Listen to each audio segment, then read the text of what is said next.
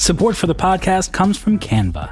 Presenting to a group of your colleagues can be nerve-wracking, so why not ease some of that anxiety with Canva? Thanks to their AI, you can start with a simple prompt and watch Canva go to work. Choose your favorite style, customize the content, and that's it. You're done. It's a serious time saver. Whatever you do for work, Canva presentations can give you a head start on your deck. You generate sales presentations, marketing decks, HR onboarding plans, you name it. Finish your deck faster. Generate slides in seconds with Canva presentations at canva.com, designed for work. This episode is brought to you by State Farm. If you're a small business owner, you know that it isn't just your business, it's your life. And whatever your business might be, you want someone who understands. That's why you might want to check out State Farm's small business insurance. Why? Because State Farm agents are small business owners too, living and working in your community. That means they know what it takes to help you personalize your policies for your small business needs. Like a good neighbor, State Farm is there. Talk to your local agent today.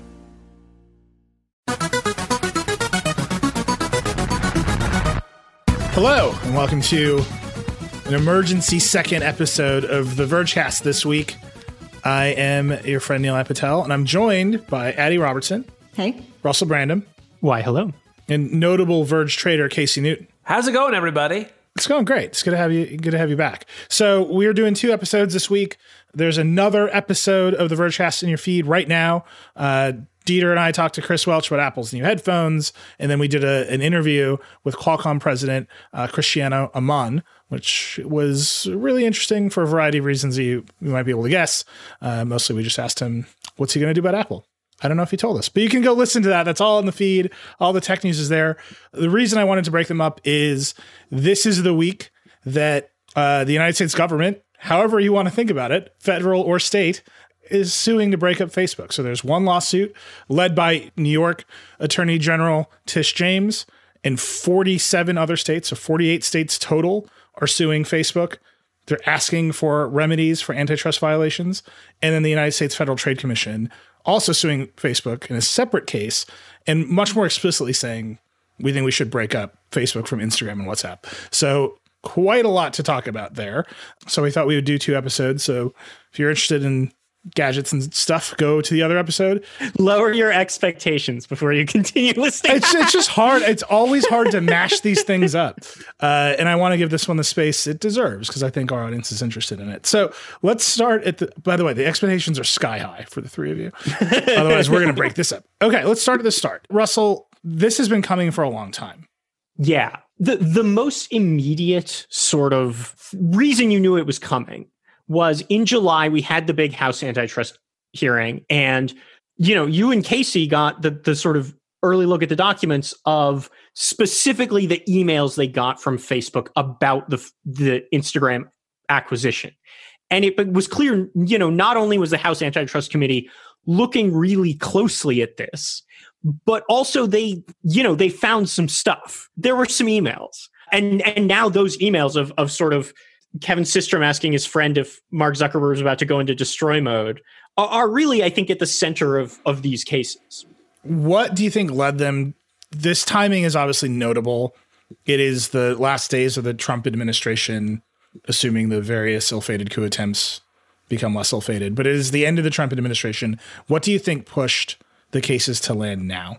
It's tricky. I do think there's an aspect of like legacy sort of for the FTC. Like they want to get something good in on the way out the door.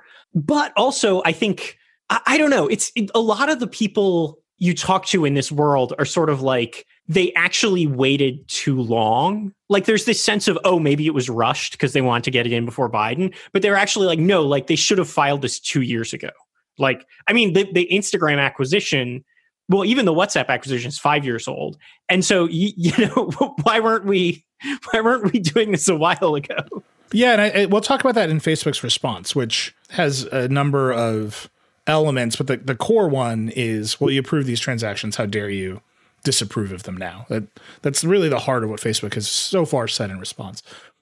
The other thing I'm interested in is the mechanics of the timeline and the mechanics of the 2 cases. So there was a big House antitrust investigation. We sat through a number of hearings. Casey and I did report on the documents, particularly relating to the Instagram acquisition that came out in that investigation. And then there's coming out of that, the DOJ has filed suit against Google, which is big and complex. And then in this specific instance, you have the states doing one lawsuit and the FTC doing another. Why is that? Yeah, there isn't like a great reason. I think one thing you could also point to is back in June of last year, so like 18 months ago, there was a lot of reporting that the Department of Justice, which is currently suing Google, had sort of split up oversight of big tech. There were clearly these antitrust cases to be brought against big tech companies. There was clearly sort of desire and this growing legal literature around it. And the Department of Justice sort of took Google and Apple. I mean, again, they haven't done anything with Apple. And the FTC said, we're going to prioritize Facebook and Amazon. So that's why we're not seeing anything from the Department of Justice on Facebook, is just this weird deal that they made that they wanted to split up their resources. And then I think the state attorneys general sort of swiped in because there was an opening there. But I mean, I think it's also a sign of how much, if you're a career prosecutor, you kind of want to get in on this because it's such a big deal. So it's 48 attorneys general. It's only 46 states because Guam and DC are in the suit, but they're not states. What are the 4 that aren't in it, Addie? It is South Dakota, South Carolina, Alabama, and Georgia. Well, Georgia is very busy right now. They've got a lot going on. Have these states said why they're not participating? I don't think we've heard a lot from them. I mean, I think it is weird because, like, how much work do you have to do as the 49th Attorney General joining the suit? So that's just mechanics. Like, I think it's interesting to note, right, there was the big buildup to the congressional hearing. We have talked to the committee staff. We've talked to Chairman Cicilline, who ran that hearing. We've been in it. The hearing happened. And then I think, and Casey, I think you and I talked about this a bunch, like, well, what happens now? Like, a bunch of nothing came out of Congress, as always. And now there's 2 gigantic lawsuits, one of which has 2 independent components. Although Tish James, the Attorney General of New York, was like, we look forward to collaborating with the FTC, which made her sound more like a YouTuber than anything. Really excited for that crossover. Addie, give me a sense of the arguments in the cases. Are they basically the same? So let's start with the FTC. What is their core argument? The core arguments are, and it's kind of the core arguments of both of them, is that Facebook understood that specifically WhatsApp and Instagram were going to be big competitors, and that it deliberately chose a strategy of, let's go ahead and acquire them rather than creating our own thing, because we know that that's going to forestall their attempt to grow. And that if anybody else tries to compete, by the time they manage to spin something up, we're going to be ahead of them. So my response to this is, isn't that what businesses do? What makes this rise beyond the level of you bought some companies and we think now you're too powerful? So yeah, the argument was that if these companies didn't sell to Facebook, that Facebook was just going to destroy them. That there's a quote that Zuckerberg's going to go into destroy mode and, quote, subject your business to the wrath of Mark. And so basically they're trying to argue that this is like a shakedown, that if you don't end up going to and selling your business, that Facebook's going to use its already at that point considerable power to shut you down. But shut you down means compete with you, right? Using the full spectrum of Facebook resources. Is there like a, besides we shouldn't have let you buy Instagram, is there a thing Facebook did that is the specific thing that was illegal? I mean, one of the things they're arguing about is that Facebook at one point cut off the API of Vine. That's not the central, like, Vine is obviously gone, so that's not like a thing that they're explicitly discussing. But that at one point Facebook decided Vine's competing with them. We're going to cut off the API that lets people move their friends list over to another service. And then Mark Zuckerberg says, go for it. Yeah. And this kind of gets into Facebook is very good at the network effect, right? It's valuable because of the graph of people on Facebook, and they can leverage that graph in different ways. So Casey, I'm curious for your take on how Facebook has responded to this. Yesterday, I think everyone's tweeting about the cases. You mentioned that the 2 complaints make no mention of TikTok whatsoever. that there is competition in the universe for Facebook. So give me a sense of how Facebook is reacting to the lawsuits. Like, there is competition. So on what footing does Facebook find itself now? Yeah, so I mean, they're leaning super hard into the idea that the government had its chance to prevent these mergers from happening, and it didn't, and to reach back 8 years in time in the case of the Instagram acquisition and try to unwind it, they're saying is deeply unfair and would have terrible ramifications for all American business, right? If you bought a company, but then that acquisition could be unwound anytime, it could like send a chill through the ecosystem. I think all of that is like sort of over dramatic. We only have 5 tech giants. There aren't that many, mega billion-dollar acquisition. I think American business will survive this. Also when the FTC declined to bring an enforcement action, it did say that it could, theoretically revisit it later. So I sort of set all of that aside. I think the competition issues are much more serious, right? Like, I wrote about in Platformer today, which you can find on theverge.com as well, about how, hey, I'm a Verge contributor and I'm promoting my work on The Verge, Nilay.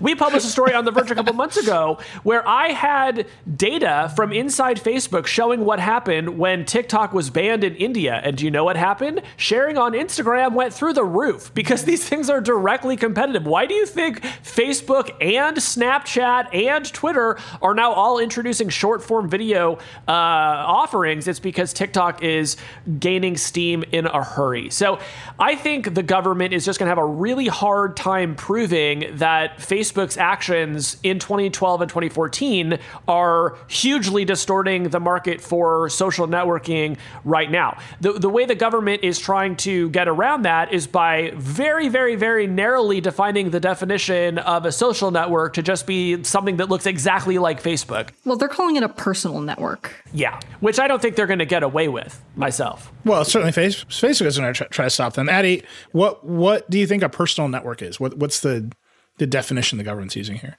I didn't grab the exact definition, but basically a personal social network, the idea is that it's not simply a place where you share things. It's not simply a place where you consume content. It's not a place where you go like LinkedIn to connect with other people. The idea is that all your friends are there and you connect with them in some kind of semi-public way that's not purely private messaging like WhatsApp or whatever.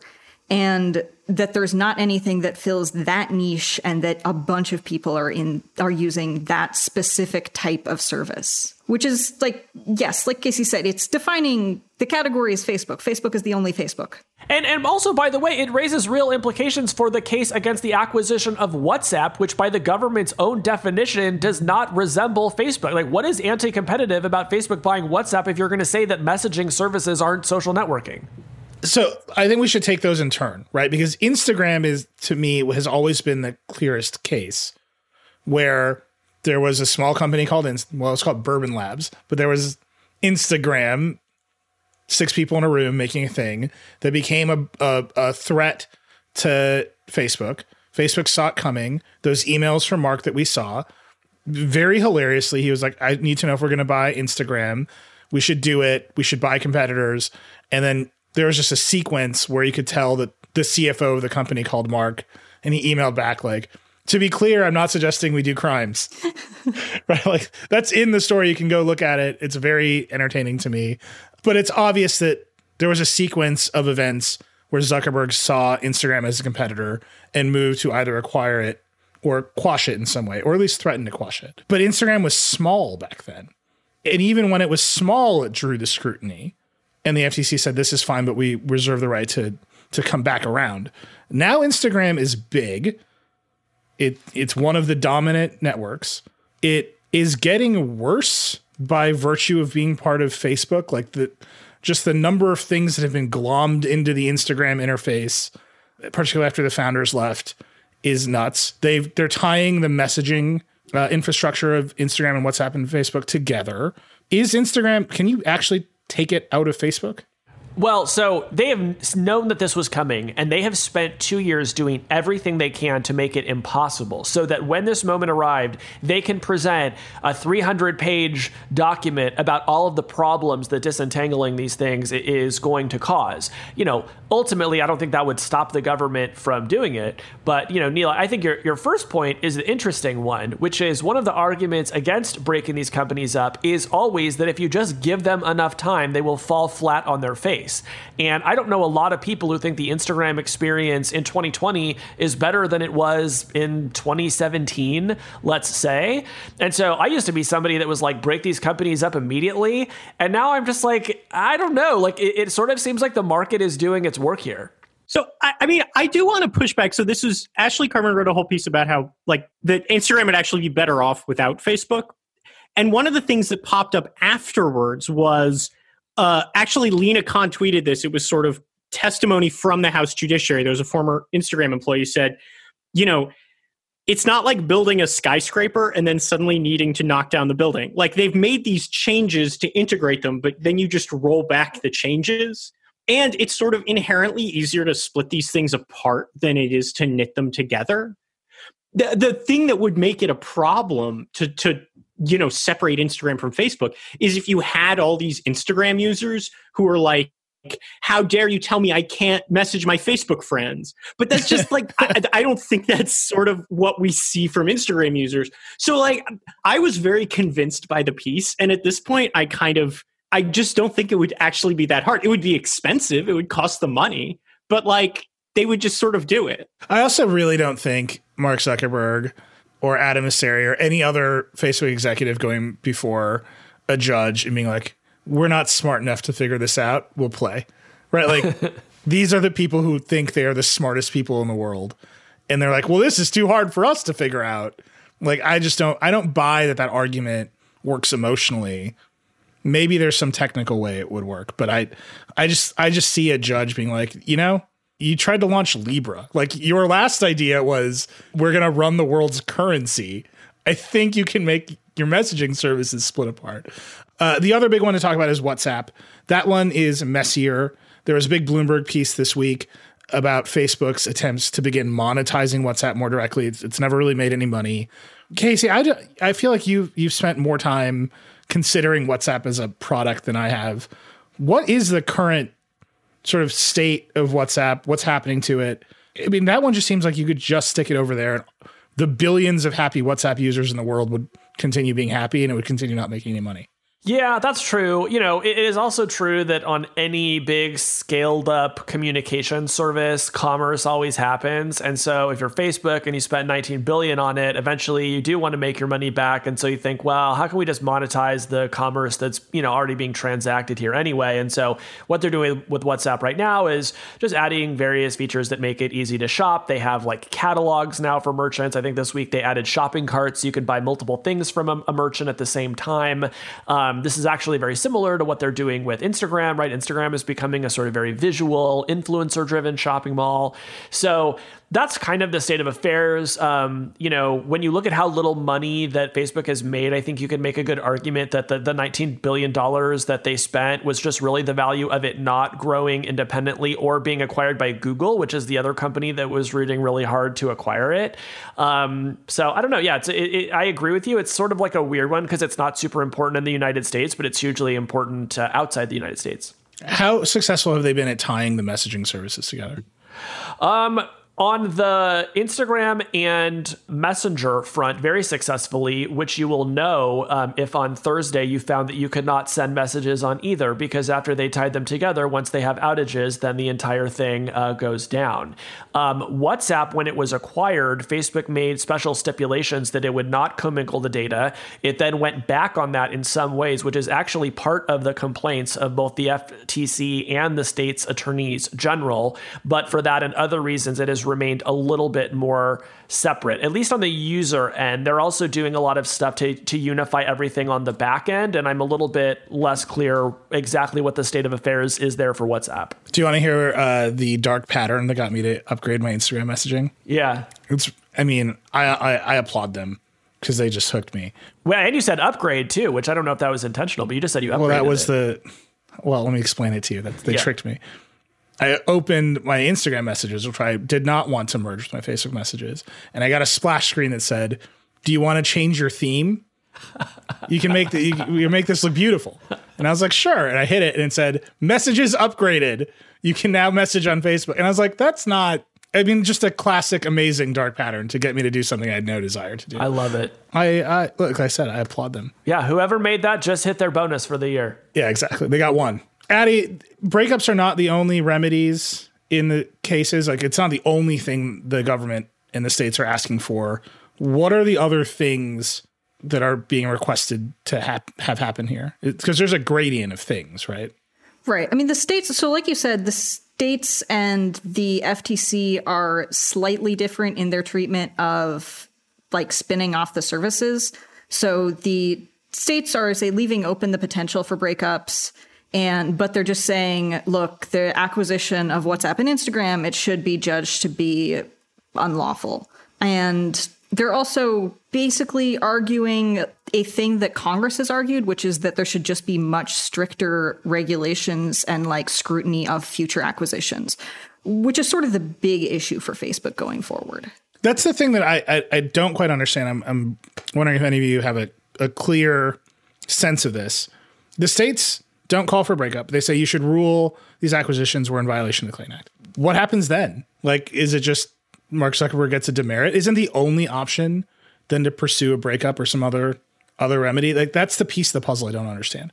I mean, they're saying that you could do something like restructure it. I'm not totally sure what they mean by that. Yeah, I also think, on the side of half of the complaint is not just predatory acquisitions, and this is true of both the FTC and the state attorneys general, but that they're sort of using the platform power inappropriately, right? Like you were cutting off Vine's access and this was starving competitors, right? And if you're trying to come up with a remedy for that, you start to get into this kind of like consent decree, Microsoft like DOJ case sort of thing, where you could just see a consent decree that ends up with much more regulation of how Facebook is allowed to use its API. Yeah, and there's a long section of emails in one of the complaints where Facebook engineers are like, how on earth are we going to manage API access in this way? We're just going to decide they're a competitor and turn it off and break stuff, which is another set of emails from inside Facebook that is just damning to all hell. I mean, speaking of emails, that is like kind of one of the potential options is interoperability. Yeah. Is that a lot of the complaints are like Facebook has these incredible network effects. It's really hard to move your photos. And one of the things that potentially you could see is a bunch of agencies saying, look, we should try to make sure that networks have to be able to talk to each other more easily, which is a thing that is intriguing and also raises its own sort of can of worms of problems. Yeah, this goes into, I think, a very like base level, what should a government do to accomplish its goals question. So years ago at South by Southwest, I talked to Elizabeth Warren about breaking up companies like this. And she was like, look, we can engineer some technical solution where a group of lawyers watches everything Facebook does forever. And Facebook will figure out how to capture those lawyers and bribe them. And it'll be hard and they'll constantly argue about those decisions. Or we could just break them up. Isn't it just simpler and more effective and less potentially corrupt to just break them up? I found that very convincing, only in the sense that, yep, that seems simpler. But I do wonder if actually imposing interoperability, saying we're going to monitor your acquisition behavior, making sure Facebook isn't aggressively moving to crush competitors, the way that a consent decree with Microsoft created the conditions for Google to exist, wouldn't also be effective if maybe a little less dramatic. I mean, the wrinkle there is also, though, that there are like tons of legislative options on the table with something like interoperability. Yeah, but there would be if Congress were a functional legislative body. Yeah. Okay, fair point. I do love the idea that Congress would be like, Facebook Messenger needs to talk to iMessage. Also, we understand what those words mean. That'd be great. I want to take a really quick break, and I want to come back, and I want to talk about what Facebook itself does next. Support for this podcast comes from Canva. They say Rome wasn't built in a day, but you know what you can get built in a day? Your creative deck. You can generate creative decks to use for all your important presentations with Canva. Thanks to their AI, you can start with a simple prompt and watch Canva go to work. You want a sales presentation for a tech company? Done. Create an employee onboarding plan? No problem. Just type it in and watch Canva work its magic. You'll have generated options in seconds. Choose your favorite style, customize the content, and you're done. It's a serious time saver at work, so whatever you do at your job, Canva presentations can give you a head start on your deck. You can generate sales presentations, marketing decks, HR onboarding plans, you name it. It's AI for every department. It's easy to learn, it's even easier to use. And because it's built in Canva presentations, you can stay focused on the task at hand with no app switching. Finish your deck faster. Generate slides in seconds with Canva presentations at canva.com, designed for work. This episode is brought to you by State Farm. You've heard it before. Like a good neighbor, State Farm is there. But it's more than just a tagline, because State Farm agents are small business owners themselves who live and work in your community. And if you're in the market for small business insurance, who better to work with than an agent who understands what it takes? State Farm agents can help you create a personalized insurance plan that fits your small business needs and budget. Talk to your local State Farm agent today about small business insurance. Like a good neighbor, State Farm is there. Okay, we're back. Casey, you're the author of the extremely successful Substack newsletter Platformer. Thank you so much. The nation's preeminent source of Facebook gossip. You can just get it for free. You don't have to pay Casey any money. That's the thing I'm going to say. That's true. You don't have to. What's the vibe inside of Facebook right now? The sense that I'm getting is they feel like this is extremely politically motivated, that this is, maybe a parting shot from the Trump administration. It's not the only one, right? Remember, the Trump administration also just sued Facebook over visas in what I frankly just think is nationalist bullshit, trying to get fewer foreign workers inside these companies. And so I think they think of this as on the same continuum, but they also know that there is broad bipartisan support for this. And I do think that worries them. Something I've observed about Facebook is that as they have gotten into various legal scrapes all around the world for many years now, they are victorious in the courts more often than not. And so this kind of thing may not chill them to the bone the way that the excited retweets in my timeline suggest they might. They feel pretty confident in their case. And again, me as somebody who has said, hey, I think it'd be cool if we broke up Facebook. Like I'm looking at the government's case and, I'm not a lawyer, but it just doesn't seem to be a slam dunk narrative. So that's interesting because that's how I felt about the Google case, which Google has been fighting a version of that case in Europe, which has stronger antitrust laws for a very long time. And Google is still a dominant player in search and mobile in Europe. Like it just hasn't had any effect. And they've done some of the things and they've lost some of those cases and made some of the changes of the product in order to allow for more competition. There's a browser ballot and a search engine ballot in Android in Europe now. Facebook, you're saying they've faced some of this stuff, but it hasn't been at that level. Yeah, it has not been at the level of we're going to break up the company, but that's, I think, almost why they're confident that it will not get that far. I do assume that the Biden administration will continue on with this, but I also expect that the Biden era FTC might be more open to compromise and cooperation than a Trump FTC would. You sort of sketched out what I think is actually going to happen here, which is it will fall short of a breakup, but they will put really stringent controls on any future M&A, and that itself will actually get us most of what we want. Because again, TikTok is in the process of chilling. You want to know what actually scares people inside Facebook? It's TikTok. I spent a summer listening to every all hands inside of Facebook. You know what they're worried about? TikTok. It's not antitrust. I want to push back a little bit on the Biden claim, just because, there was this 3-2 vote in the FTC to take this action, and both the two votes against it were Republicans. So right.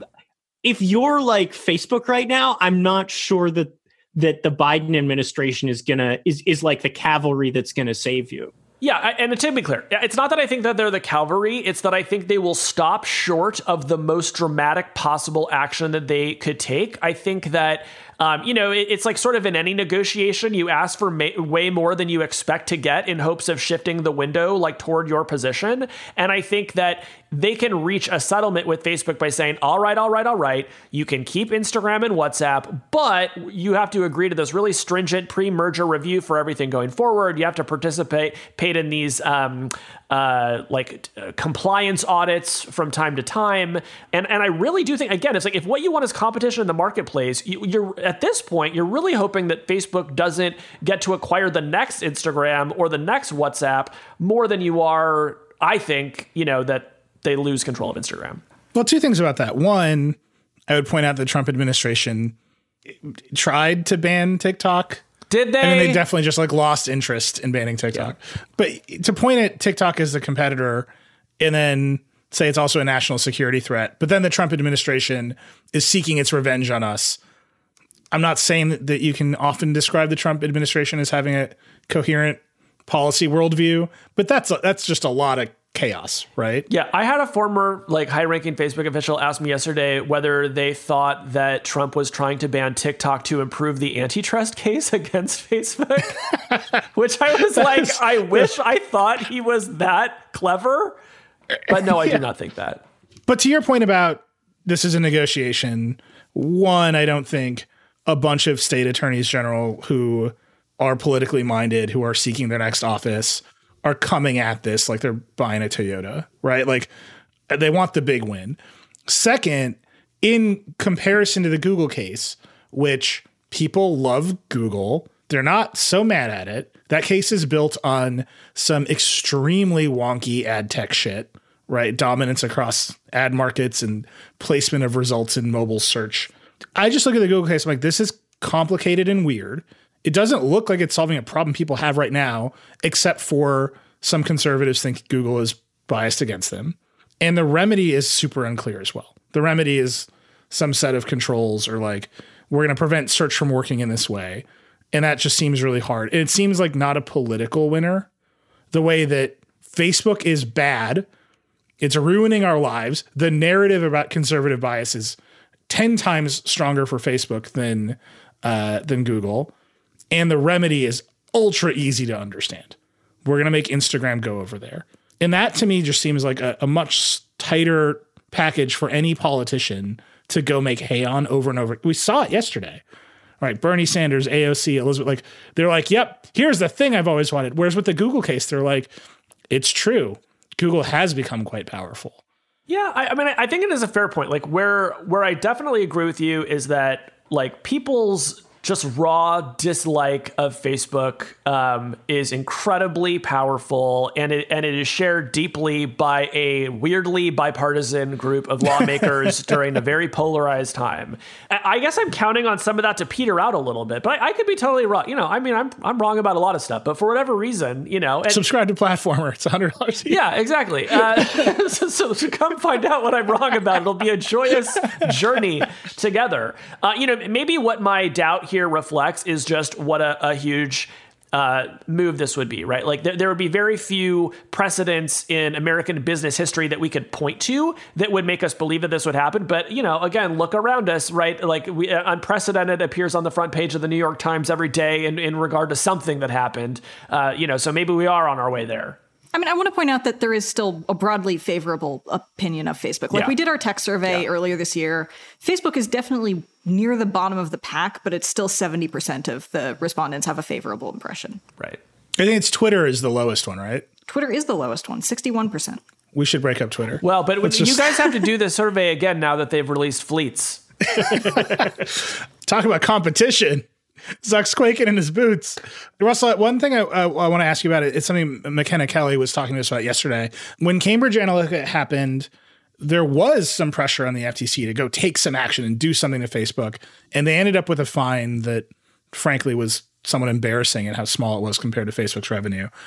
What is the dynamic there, right? Is it just that the political calculus has changed and now you can go after Facebook in a way that post the Trump election going after Cambridge Analytica, that seemed in a different political valence than this current moment. Yeah. Well, and I think to the FTC's credit, it was $5 billion is a lot of money.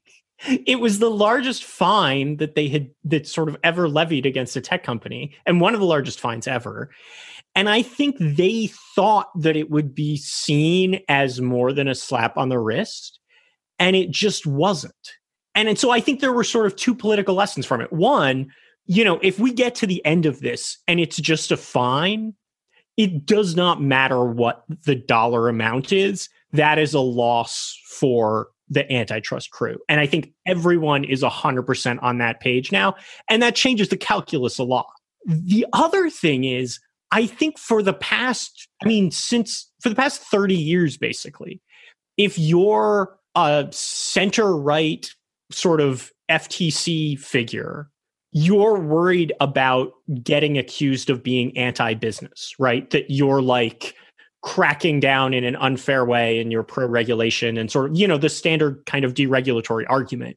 And I think the muscle memory of that made people think that it would work the same way with Facebook. And it just hasn't. Like, no one is saying that about this FTC effort, even though they are going after one of the biggest companies in the world and saying, like, you have to just be 3 different companies now. Like, no one's saying this is big government at work, like we should let the market handle it. That is just not an argument in the discourse right now. Like, I think that was a lesson that the FTC had to learn. And I think what we see is that now they learned it. Well, Facebook is saying that. I just want to point out Facebook's argument is every business owner in America will no longer succeed, right? Because the price of success is revisionist history and you're going to come undo our success from 8 years ago. The question is whether that's been taken up. And Mitt Romney is up at night sweating bullets because he's like, maybe Facebook's right. He's the last pro-business conservative. Everyone else is just like, no, they're biased against us.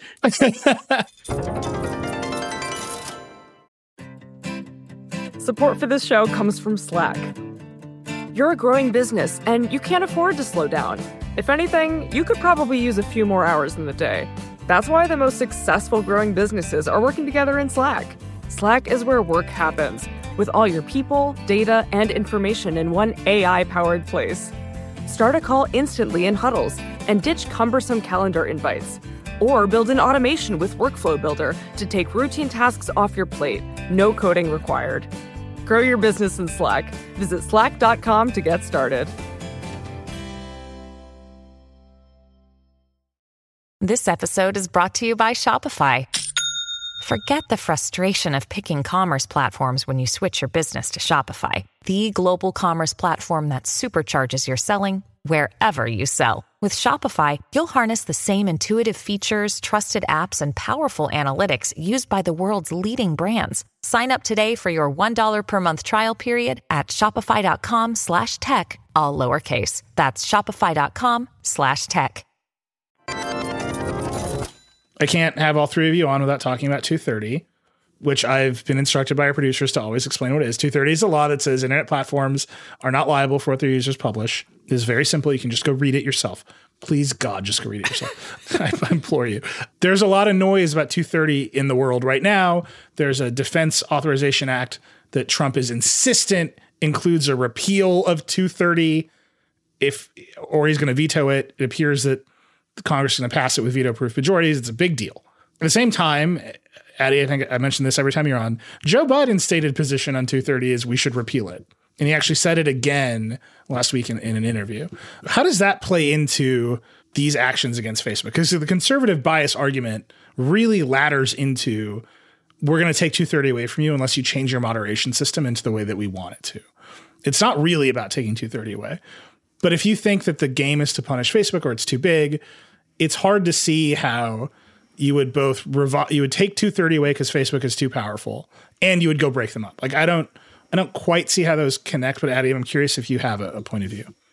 I mean, Biden's argument is interesting because it's basically the opposite of Trump's, which is the problem with 230 is that it means Facebook doesn't have an incentive to moderate, and that actually feels like it plays in kind of okay. Like one of his tech advisors wrote this piece earlier this week that was Section 230 harms our kids because it means these giant platforms are allowing horrible stuff. I mean, there were a lot of problems with it, but if the argument is Section 230 lets Facebook do bad things and also they're powerful and they're doing bad things because of that, those two things don't necessarily feel like they're in conflict. It's we need to take 230 away from Facebook so that platforms will have an incentive to not let our kids see terrible things online. And also Facebook's too big and we should break them up because they're also hurting our kids through dark patterns or advertising or whatever. Casey, what do you think? I mean, the two issues have run in parallel. If I had to give you the two big tech policy issues of the year, it's moderation and it's scale and size and competition antitrust. And it seems like there's a convergence right inside of Facebook. Yeah, Charlie Warzel has a really good piece Thursday in the New York Times about the Biden administration's relationship with Facebook during the campaign. And this is a time when you would have assumed like maybe it would have gotten a little better because they were just talking all the time. And instead, it seems it just got much worse. And a lot of his top staffers just became convinced that Facebook was so tied to this posture of neutrality that it was always going to have a disproportionate advantage for Republicans who were going to use it to spread misinformation and, various awful things. And so, on one hand, it isn't as if we've gotten a real policy proposal from Joe Biden on how to build a better internet, right? Like most of what he has said is just repeal it. But on the other hand, do I think it will be a priority for him? Well, it sort of seems like it will be, right? Like there is a political desire to see this happen, I think, on both sides. I guess the question is whether he can find any common ground with Republicans. I just wonder if you break up the companies and you have multiple social platforms and they have different moderation standards, doesn't that solve your 230 problem, right? That you're mad at how they moderate because you could just leave and go to another one that is more to your liking? It solves the conservative version of it, which is these companies are censoring us. It doesn't solve the liberal version of it, which is these companies are allowing bad actors to put up horrible misinformation or to, again, I keep coming back to this op-ed about 230 because it was so bad. It was like, the problem with this is that YouTube allows videos of Peppa Pig with knives. And like, I can't convey how bizarre it was. It's like suggesting that you should be able to sue YouTube because it has child inappropriate videos. But that aside, the argument is more that there are these shadowy networks of people who are trading horrible stuff and letting your kids see horrible stuff. And that those things, they're not quite tied to like the size of a platform. Like a lot of the 230 arguments that come from the left are based on really small sites, like revenge porn sites. So I think it's much less of an issue. I do think this is a place we sort of see an overlap from the antitrust case and the 230 case, where so you were talking about the conservative case against 230, but I don't think having different platforms really solves it. Like you can't just go to Parler and say, it's fine now because I'm on Parler, because what you immediately see is Parler's a much smaller audience. And so the fact that you've had to leave Facebook and go to Parler means fewer people are hearing your ideas. Like it's just straightforwardly true. And this goes back to what we see in the antitrust cases, which is that they say, look, anyone who's offering a directly competitive service to Facebook doesn't let them have this API access. It can't spread as well through the platform. And then eventually it can't, gain users and it dies. And so, if I'm out here trying to, share my Peppa Pig knife like artwork, suddenly having, if I have to go to some weird forum and everyone is literally everyone in the world is on Facebook because that's where human beings go now. Like, I don't know. There is something weird about it. I don't know if having the government mandate standards or doing it through whatever weird process we're using to change 230 makes it better. But there is like a real algorithmic speech control issue kind of at the heart of it. And there's something that none of these platforms have really tried, which is just giving the users more control, right? Like this is the thing that I want to see people try is like, let me decide if I want to see politics in my feed, if I want to see nudity in my feed, if I want to see curse words, maybe I even want to see hate speech in my feed. Give it all to me. But no, that is what Parler, No, there's a difference between not moderating at all and allowing me to choose what I want from a platform. Yeah, and that's you would build. This kind of goes to APIs and interoperability. You would allow a variety of clients to flourish. Those clients would have all kinds of different tools, and they would all connect to some central system. Although that's pretty at odds with how people have been pressuring Facebook to moderate, which is the problem is that people are seeking out anti-vax groups or they're seeking out QAnon groups. And the thing we have to do is get those things off the platform altogether. Yeah, I do think there's just a real... I could connect this to the thing that we talk about all the time, which hilariously in this context is much more straightforward, which is net neutrality, which either we're going to tell the ISPs exactly what to do, we're going to regulate them tightly and say, this is how you treat the bits, or we're going to find a way to make much more broadband competition happen so that people can leave. And as soon as there's a little competition, all the ISPs do the right thing. We just see that pattern over and over again. I think it's a little trickier with free speech on social platforms with network effects, but I just come back to that framework all the time of if we add more competition into the system, isn't it natural that all the people who work at Instagram, at an independent Instagram, will say, well, we're not going to make the same mistakes twice. We're going to build a user-facing moderation tool, or we're going to build client access that allows third parties to build kid-friendly Instagram. So we don't have to do it, and it's also not our responsibility. I have no idea, but as like a hypothetical, that is much more interesting to me than Ted Cruz writing Facebook's content moderation policies. Okay, last question. Casey, what happens next?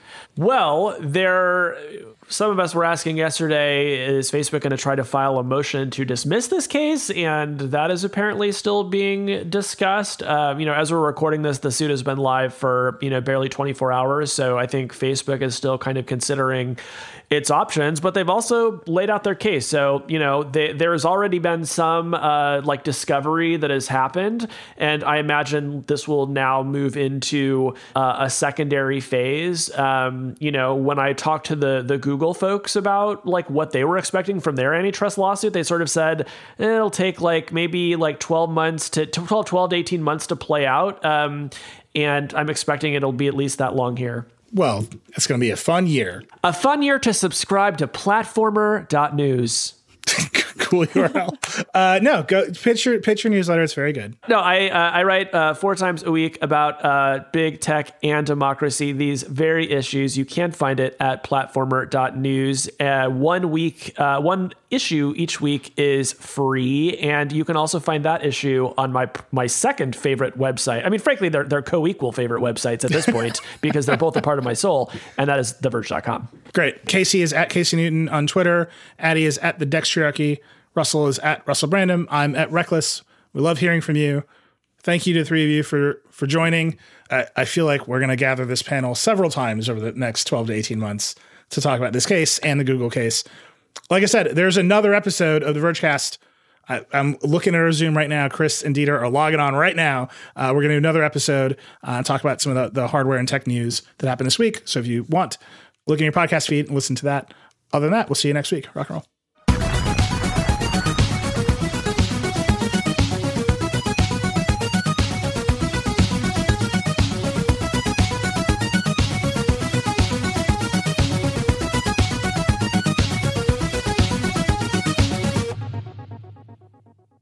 Thanks to Canva for their support. Canva wants to make your presentations come as easy as those thoughts that pass through your head.